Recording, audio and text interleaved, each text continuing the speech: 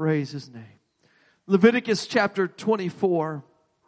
I'm going to begin here in verse number 1. It says that the Lord spake unto Moses, saying to him, Command the children of Israel that they bring unto thee pure oil from an olive that's beaten for the light, to cause the lamps to burn continually. Can you say that? Continually. It says, I want you to have these lamps burn continually without the veil of the testimony in the tabernacle of the congregation. Shall Aaron, who was the high priest, says Aaron, order it from the evening unto the morning before the Lord continually. It shall be a statute forever in your generations, that he shall order the lamps upon the pure candlestick before the Lord continually. There's so much that we can glean from the Old Testament scriptures. It tells us that the scriptures of the Old Testament, that many of these things are given for us to be types and shadows of things that we ought to live out in principle in our spiritual journey, our spiritual walk. And we see it even lived out in some capacities in the New Testament, these Old Testament examples. One of which I believe is one of the most rich types and shadows that we have in the Old Testament, things that we can glean from it, is this idea of, or this tabernacle that was constructed. It was given. These instructions were given to Moses to have the tabernacle built in a certain way. It was given to him that they would not just go and do this however they wanted, but God gave him even the measurements of each part of the tabernacle and even the articles of furniture that would be placed inside that tabernacle so that they could worship God in a proper manner. In fact, Scripture even tells us that the plan of the tabernacle, it was pre-existent to the one that was here on earth. That the one that Moses built, that in fact was not the first tabernacle, but rather there was a tabernacle that was in heaven and is in heaven. And the patterns for which were given to Moses were based off of the tabernacle which is in heaven. And so we see this tabernacle that was given to Moses, the plans for which, so that they could build it there in that wilderness that they were abiding in. And as he gets through these instructions to Moses, as the Lord is speaking to him, he has him to build these 7 different articles of furniture that would be placed throughout the tabernacle. I wish I should have put a picture up here of this in case you're not familiar, but the tabernacle was the house of worship where they would go, and God said, I want you to build it so that I may dwell there with my people. I want to come and dwell with you. And what a precious thing that is. That God Himself, God, the maker of all heaven and earth, the God of all creation, that He would say, I want to dwell with you. I want to be with you. And so God said, I want you to build this tabernacle so that I can come and I can have my presence there in the midst of you. And that's exactly where it was, because when they would set up their congregation, or when they would set up where their tents were at, it was always surrounding the tabernacle. The tabernacle, the house of worship, was always central to everything that they did. In that, they had an outer court. There was these walls that were constructed, that they were open to the air. And out in the outer court, you had in that area, the first thing that you would come to was a very large altar.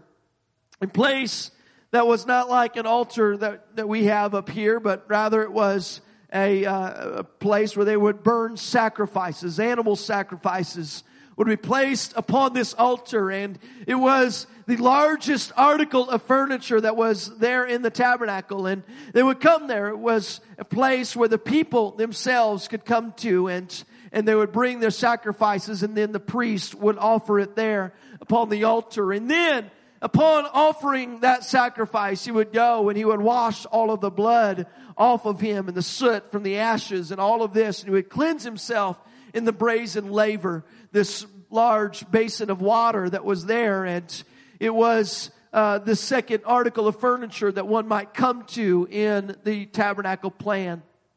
But then, stepping foot inside of the tent, the structure of the tabernacle proper, he would come into a room, and there were two rooms inside of here, but the first room that they would come to, it was a room that had the three articles of furniture in it. There was a table off to the right, and this table on it, it had some bread.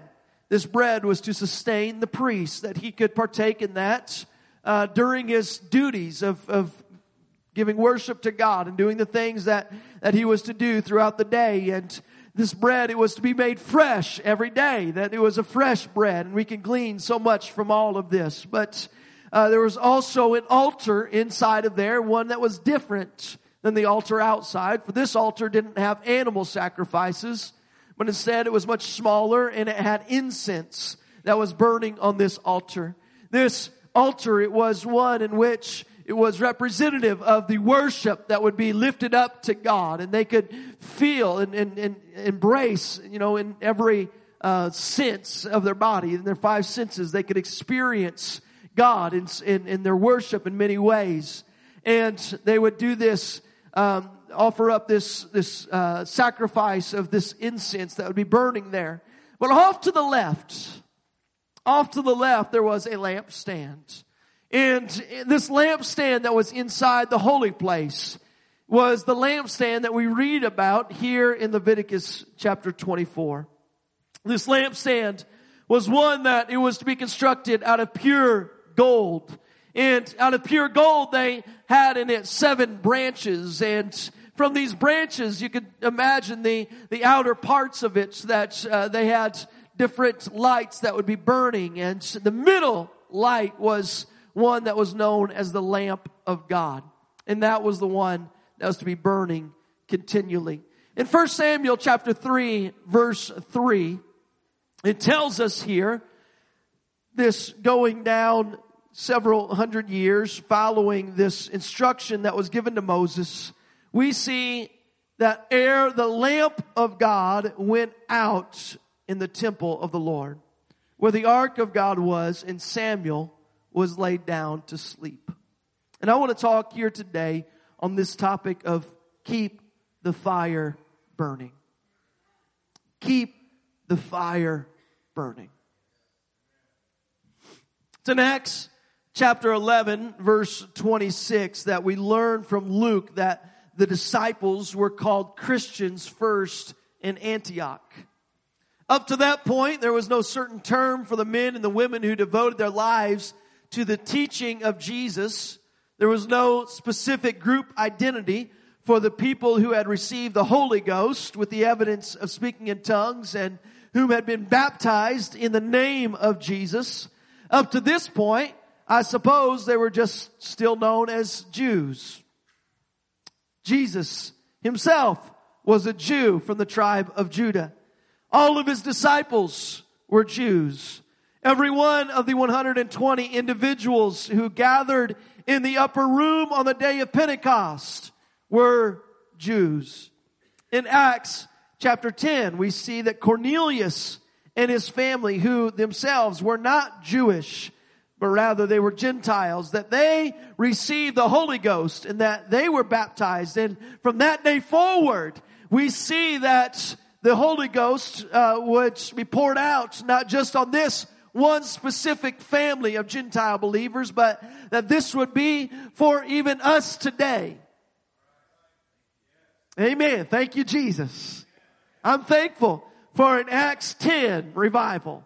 I'm thankful for that Acts 10 experience, that this is not something that was just for a select group, but this is for all the world. And I think perhaps it is this reason that in Acts chapter 10, that we begin to see in Acts chapter 11 that these disciples began to be called Christians rather than just some renegade Jewish people. And I don't know this for sure, but there was a distinction that began to be made between Christians and Jews right around that period of time.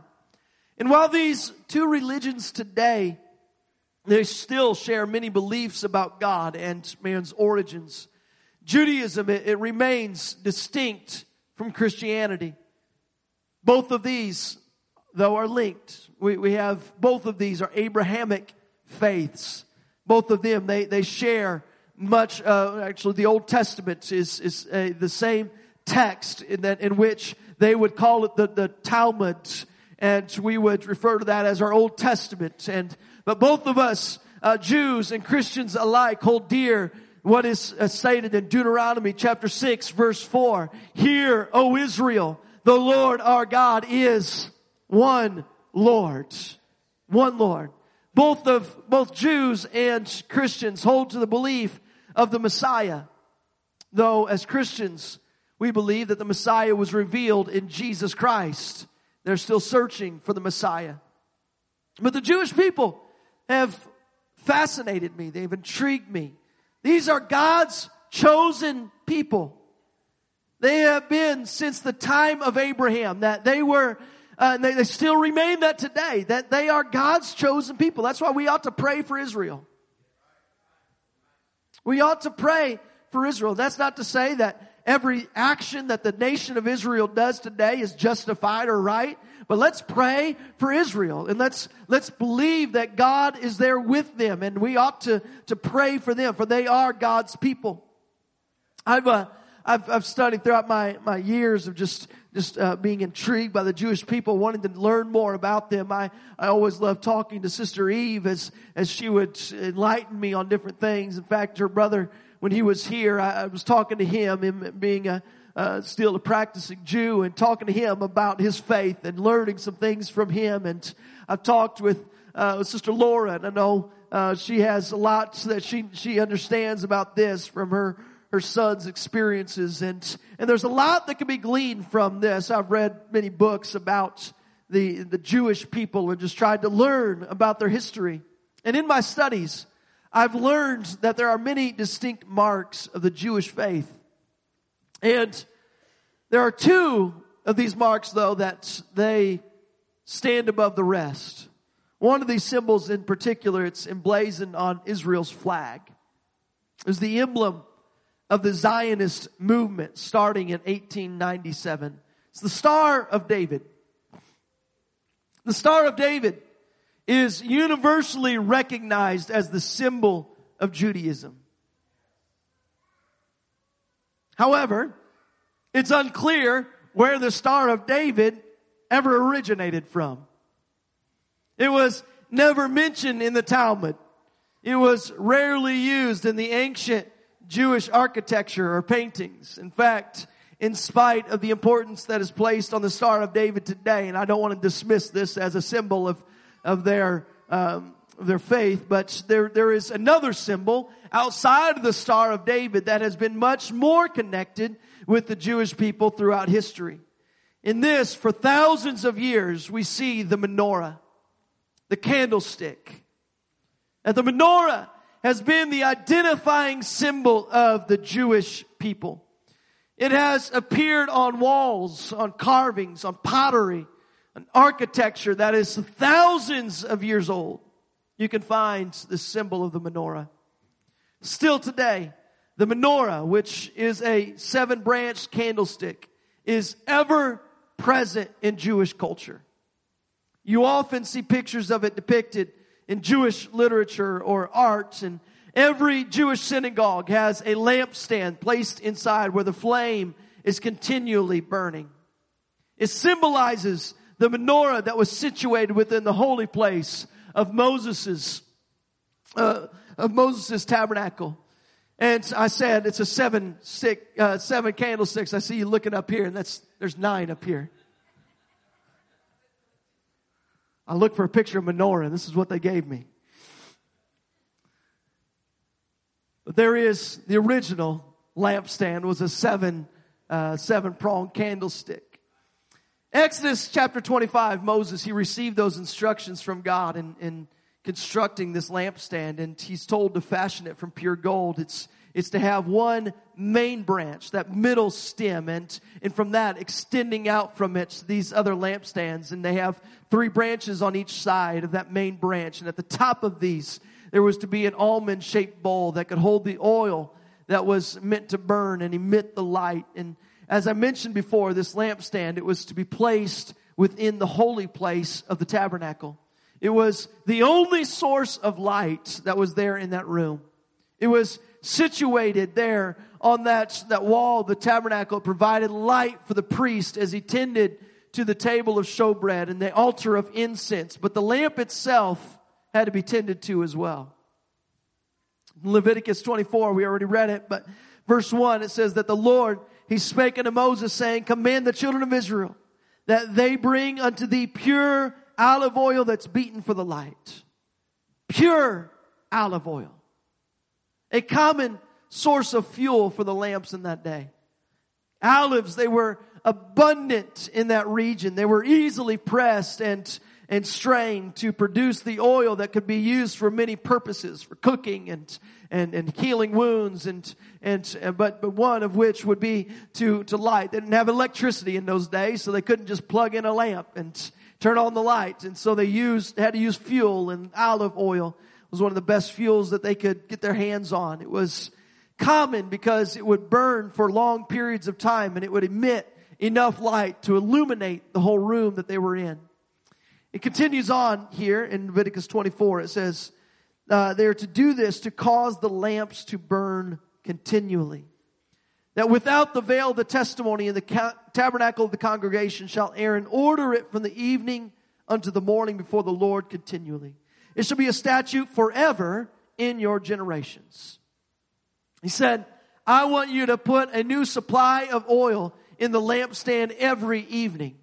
Every evening, so that the oil will burn continually throughout the night in all 7 of these branches. Every night, I want that lampstand to be burning bright. Every night, I want that lampstand to be fully emitting as much light as it can. In the morning, you can put out the fire in the 6 outer branches. But in that middle lamp, which is elsewhere in Scripture more specifically identified as the lamp of God, he says that you shall order the lamps upon the pure candlestick before the Lord continually.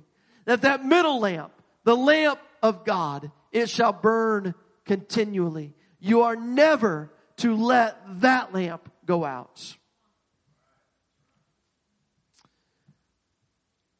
I don't know if you've ever been to Washington, D.C. yourself, but I look back on the couple of times that I've been out to that, our nation's capital, and it's such a beautiful place. I've had the privilege of going there a couple times, and the architecture, the history, the museums, the majesty, the grandeur of the monuments and the buildings, all of this is just an amazing place to go and to see all of this. And probably for me, the most memorable place that I visited while I was there in our nation's capital, it wasn't the Washington Monument, though it was amazing. It wasn't Abraham Lincoln Memorial, but although it was an incredible memorial, but rather it was the Arlington Cemetery. Anybody ever been there? Arlington Cemetery. Where acre upon acre, row after row of tombstones that are perfectly aligned. Each of them marking the memory of a soldier or an individual who served this great country. If you go to Arlington Cemetery, there are 2 memorials that you must visit. First, you cannot go there without stopping at the tomb of the unknown soldier. This tomb that is continuously guarded by these infantrymen from the old guard, and it's representative of all those who have fallen in battle, and we do not know where they're at. But the second memorial that you must visit, in my opinion, is the memorial that is that of President John F. Kennedy's grave. After he was assassinated, his wife knew exactly how she wanted him to be memorialized. See, Jackie Kennedy, she had visited in her time in France a similar memorial that was there, and she, at this tomb in Arlington Cemetery, she wanted it to be constructed as an eternal flame. It doesn't tower over everything else. It's really not something that you can see from far away, but when you get up close to it, you see this flame that is burning there at his gravesite. And believe it or not, this eternal flame, it only took a day to design by the Washington Gas Company. It's designed to near instantaneously reignite itself if it ever goes out. If it's ever raining, it doesn't look like that flame is ever going out. Even though the rain might put it out for just an instant, it's being reignited. So it's an eternal flame. No wind can make it go out. No rain can make it go out. It doesn't matter how cold it is. It doesn't matter what is going on. It's warm enough. It's going to melt any snow that comes on it. And this flame is continuously going to be burning. And this is the level of consistency that I believe God is expecting from the priesthood. He said, keep the flame burning on the candlestick. You can let the 6 candles on the outer branches go out during the day. But that middle candle, that represents my presence among you. That represents my spirit there in the midst of you. That middle candle, he says, I don't want you to ever let that go out. And unfortunately, they didn't have a continuous gas supply to the flame like they do in Arlington Cemetery. They couldn't just turn on the gas and for over 50 years now, still not worry about maintaining the flame because the gas has been turned on. No. They had to be aware of the amount of oil that was in the lamp at all times. If it was getting low, then the priest, he would have to go and he'd have to dip into the supply that was there. What's the level of the supply? Where's the oil? And he needs to go and he needs to get some oil out of the supply closet and he needs to bring it over and he needs to begin to dump it into that lampstand so that the fire can keep on burning. It says that it needs to be a certain oil. It needs to be pure olive oil. Don't let it be diluted. Don't add to it. It must be pure olive oil. Pressed from the very best olives. Day after day, that oil was restocked and the level of oil that was burning in that lamp was maintained. And such was the case year after year after year. But Samuel tells us that there came a day when the lamp of God went out. It says there, the lamp of God went out in the temple of the Lord. When the ark of God, or where the ark of God was in Samuel, he was laid down to sleep. The lamp went out. I don't know if you've ever felt this way, but I know I certainly have at times where you feel as if your lamp is just about to go out. You've shouted, you've danced, you've leapt in the Spirit. He's filled you with His Spirit. You know that He picked you up from the miry clay. He's turned your life around, and yet here you are and your lamp feels as if it's just burning a little bit dimmer than it has at other times in your life. The fire, it's burned bright at certain times. You've taught Bible studies. You've led people to the Lord. Maybe you haven't been in it long enough to experience all of that, but for the past couple of months, you know that God, He has been working in your life in different ways, and you're excited about what God's doing. But now, for whatever reason, you might feel as if my light, which represents the presence of God, it just doesn't feel like it's burning quite as brightly. It's beginning to dim. For whatever reason, whether or not that light actually goes out, it's going to be dependent upon your next decision. When you get to that place when it feels as if the light is beginning to dwindle, and you feel that presence is starting to feel as if it's not quite as strong as it once was, what is your next decision going to be?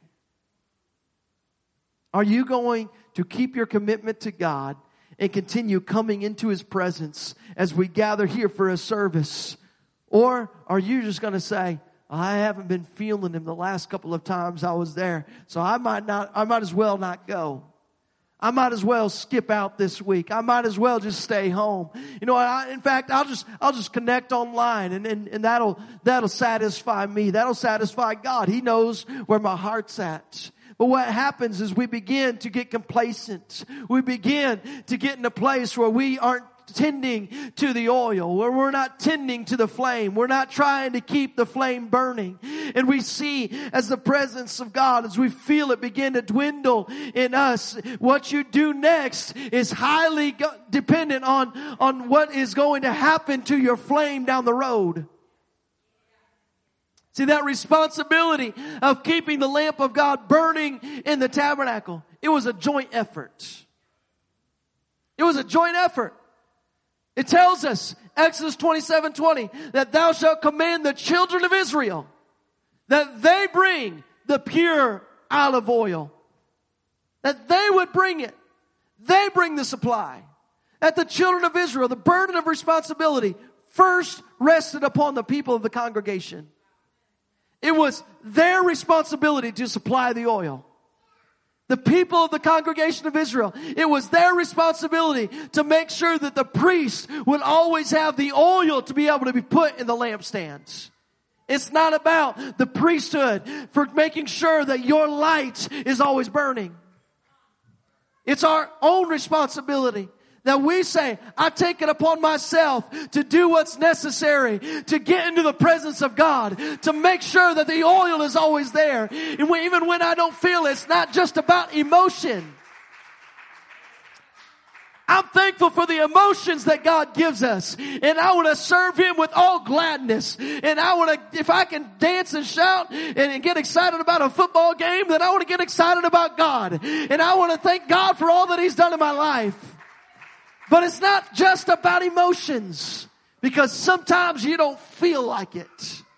Sometimes it just doesn't feel like, you just don't feel like getting up and going to church. And I bet there was probably somebody who's here today who maybe you didn't feel like getting up and going to church today, but you're here. And I thank God for it, because you're saying, I need to bring the oil. I need to make sure that I get in the presence of God. That's the place where I'm going to make sure the fire is still burning.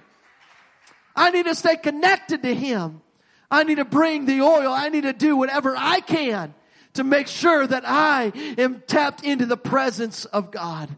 Do everything that I can in order to keep the fire burning. The second responsibility fell upon the priest. And after the congregation would bring the oil, it was the responsibility of the priest to pour that oil into the candlestick and to check the level of the olive oil that was in the candlestick and to make sure that that fire never went out. But in that day, the tabernacle was stationed in Shiloh, where the high priest Eli, he was maintaining the sacrifices and the worship within the house of God. However, he wasn't as young as he used to be. In fact, it tells us that he was quite old, that he could hardly see and he could barely walk with all the extra pounds that he had put on throughout the years. And he knew that he needed to pass on the duties of the high priest to someone else, but he had a problem. He knew that God had chosen Samuel to be a successor, but Samuel was still just a young boy, not able to step into that position yet. And so Eli, he begins to lean on his two sons, Hophni and Phinehas. But the problem was that Hophni and Phinehas, they were crooked individuals. They were accepting bribes for sacrifices. They were running off and getting in all kinds of sinful things. And they were walking then back into the church like nothing was wrong. They were hypocrites. And Eli, he knew it. But he couldn't keep up with the work that was required in the tabernacle at his age. So he allowed his two-faced sons to go and to do the work that he was supposed to do. Early one morning, while everyone was asleep, the scripture says that the lamp of God went out. Why did the lamp go out? Why did the lamp stop burning? Someone had forgotten to check the oil supply. Nobody bothered to make sure that there was enough oil in the lamp to keep it burning through the night. Day after day, year after year, that lamp had burned continually inside that tabernacle, but misaligned priorities had led to their neglect. And that neglect caused the oil in that lamp to run dry, and the light finally went out. So you and I, we better be careful about misaligned priorities. For near is the day when the light goes out in your temple, when we would rather be shopping or playing at the park or at a ball game or staring at our TV than worshiping God on a Sunday morning. When our priorities get mixed up, we often forget about our oil supply. We don't even notice that it's getting low. See, the oil supply, it also can't just be dependent on when you're here on a Sunday morning. But it's an everyday thing. Every day. Every day they would bring the oil to the tabernacle. Every day they were there supplying the oil. Every day they needed to check the oil supply. Every day they needed to make sure that that lamp was burning. What are our priorities every day? See, my grandparents' generation, they may not have really understood this concept, and I think it's good necessarily that they didn't understand this, of what today we call work-life balance. We know that we have to work, but it's believed that there must be an acceptable level of work-life balance today. And we don't want to work too hard because we need to make sure that life is good. But sometimes I think that we can take that concept of work-life balance and we can bring it into our relationship with God. And we try to have a church life balance. But you can't have a church life balance because you are the temple of God. And you can't separate yourself into different compartments where you need God on these days, but you don't need Him on these other days. No.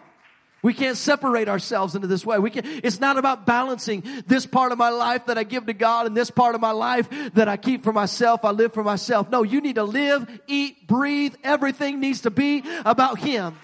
Everything needs to be about Him. He should be in everything that you do.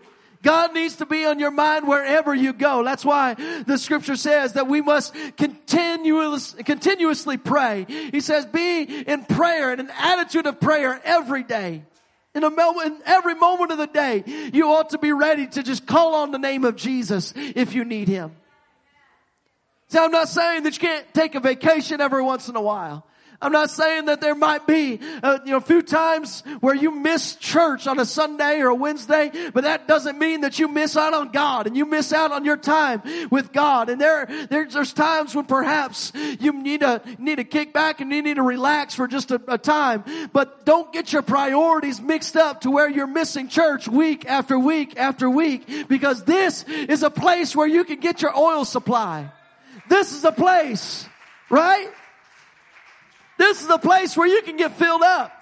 This is a place where you can leave filled and going and saying, God, I have the oil that I need to keep the light burning, to keep the fire burning in my life. See, David got his priorities mixed up. David, he was supposed to be out with the kings in battle, but he got his priorities mixed up. And he stayed at home. And it was in that time when he was supposed to be out there with the soldiers that he fell into a place of sin. He tarried still at Jerusalem. And while in Jerusalem, he began to lust after another woman. And he sinned, an egregious sin in that moment because his priorities were so mixed up. Let's not get our priorities so mixed up that we get ourselves into a mess. See, David, in his middle of these mixed up priorities and these misplaced passions, he got himself into a place where he shouldn't have been, and he was messing around with things that he shouldn't have been messing around with. See, David, you could say you used to feel that God was so close, but here you are today and He just seems a little more distant. Your supply of oil is beginning to diminish. Well, I've been there before when you have mixed up priorities and you begin to feel that oil supply begin to dwindle. And here this morning, I want you to learn from David's response to his wandering away from God, because in Psalm chapter 51, he pens a beautiful prayer that to him was much more than just some words on a page. This was him running to his supplier of oil and gathering every drop that he could get. And we could read the whole chapter, but I just want to read just a couple of verses. In Psalm 51, verse 2, it says, "Wash me thoroughly from mine iniquity. Cleanse me from my sin. For I acknowledge my transgressions, and my sin is ever before me. Against thee and thee only have I sinned, and done this evil in thy sight, that thou mightest be justified when thou speakest, and be clear when thou judgest. Behold, I was shapen in iniquity, and sinned, and my mother conceived me. Behold, thou desirest truth in the inward parts, and in the hidden part thou shalt make me to know wisdom. Purge me with hyssop, and I shall be clean. Wash me, and I shall be whiter than snow." You see, when David's fire was going out, he didn't just accept it as the end of an era. He didn't try to reignite it with something of his own choosing. No, David, he went right to the source of the flame. He poured himself out to God. He looked at his priorities and he got them in order. He made certain that he was right in God's eyes. See, just because you feel as though that flame isn't burning as brightly today in your life as it was a month ago or 10 years ago, it doesn't mean that your life is finished. It doesn't mean that the flame is finished burning. You repent of where you're at. Come to God. Turn yourself back to Him. He is the source of your salvation. He is the source of the flame. He is the source that you can go to. I'm going to close with this. It's the story that we ought to end with when we're talking about a lamp that would go out. That story that Jesus tells of the 10 virgins. You know the story. Perhaps this Jesus, He tells us about those who were invited to a wedding ceremony. And weddings in that day apparently were quite an affair. They weren't like the weddings that you and I attend today, where we come into a church and we sit down and we watch them walk down the aisle and they say their vows in front of everybody, and after 10 to 20 minutes all is said and done, the bride and groom are married, everything's good. Maybe we spend some time with them at their wedding reception, but it's all wrapped up in just a few hours. See, in that day, some weddings lasted days. You didn't know exactly when the wedding celebration was going to begin. All that you knew was that the two lovers were getting married and you'd been invited. And you had better be prepared for their wedding invitation and have the proper attire on when the time came for you to join the wedding party when the celebration begins. Because if you forgot something or if you weren't prepared, then you're going to be turned away from the wedding. And in this story that Jesus begins to tell in Matthew 25, there were 10 virgins who they had prepared to join the wedding to which they had been invited. All 10 of them knew that it was going to be a long day of waiting. It may be dark by the time that the festivities began, so each of them prepared a lamp full of oil to light their way in the dark. Their assumptions proved to be right. The waiting was long. Darkness began to settle in. All 10 of them lit the oil that was there in their lamps. But before long, 5 of them had run out of oil. They saw that these other ladies who were there, they had an extra stash of oil with them that they were using to pour into their lamps to keep that flame burning. So they asked them, "Can we have some of your oil?" But the wise virgins said to the foolish ones, these ones who had allowed their light to go out, said, "We can't give you our oil, or else our flame's going to go out." See, while the 5 foolish virgins were away looking for some oil to refill their lamps, the bridegroom came. They missed the wedding.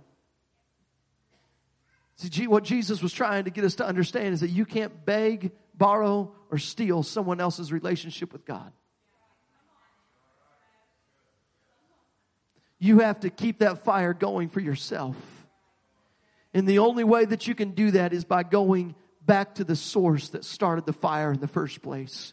So I wonder if we could just stand in this place right now. I know it's been somewhat of a quiet service here today, but as we stand in this place, I wonder if we could just all around this house lift up our hands. and begin to tap into the source of the oil. Tap into the source of the one who He's going to keep the flame burning. See, there are some of us who are here today who you know that you aren't as close to God as you were at other times in your life. And today is the day to get that relationship back to where it used to be. This altar is open right now. If you want to make your way up here, if you want to rekindle that fire to get back to the source where it started in the first place. You're not going to find satisfaction in anything else. God is the only thing that can fill your hearts in that void that you have. If you're here today, you need to get your priorities straightened out. Let's find a place to pray. Let's just find a place to pray all around this sanctuary right now. That we would say, God, refill my oil. God, I want to keep the fire burning. It's not all just about emotions, but I want to make sure that my oil is full, that the lamp doesn't go out, that the fire keeps on burning. God, I want your presence. God, I want your sweet, sweet presence, Lord, to fill this place. Oh, just lift up your hands. Let's just pray to Him.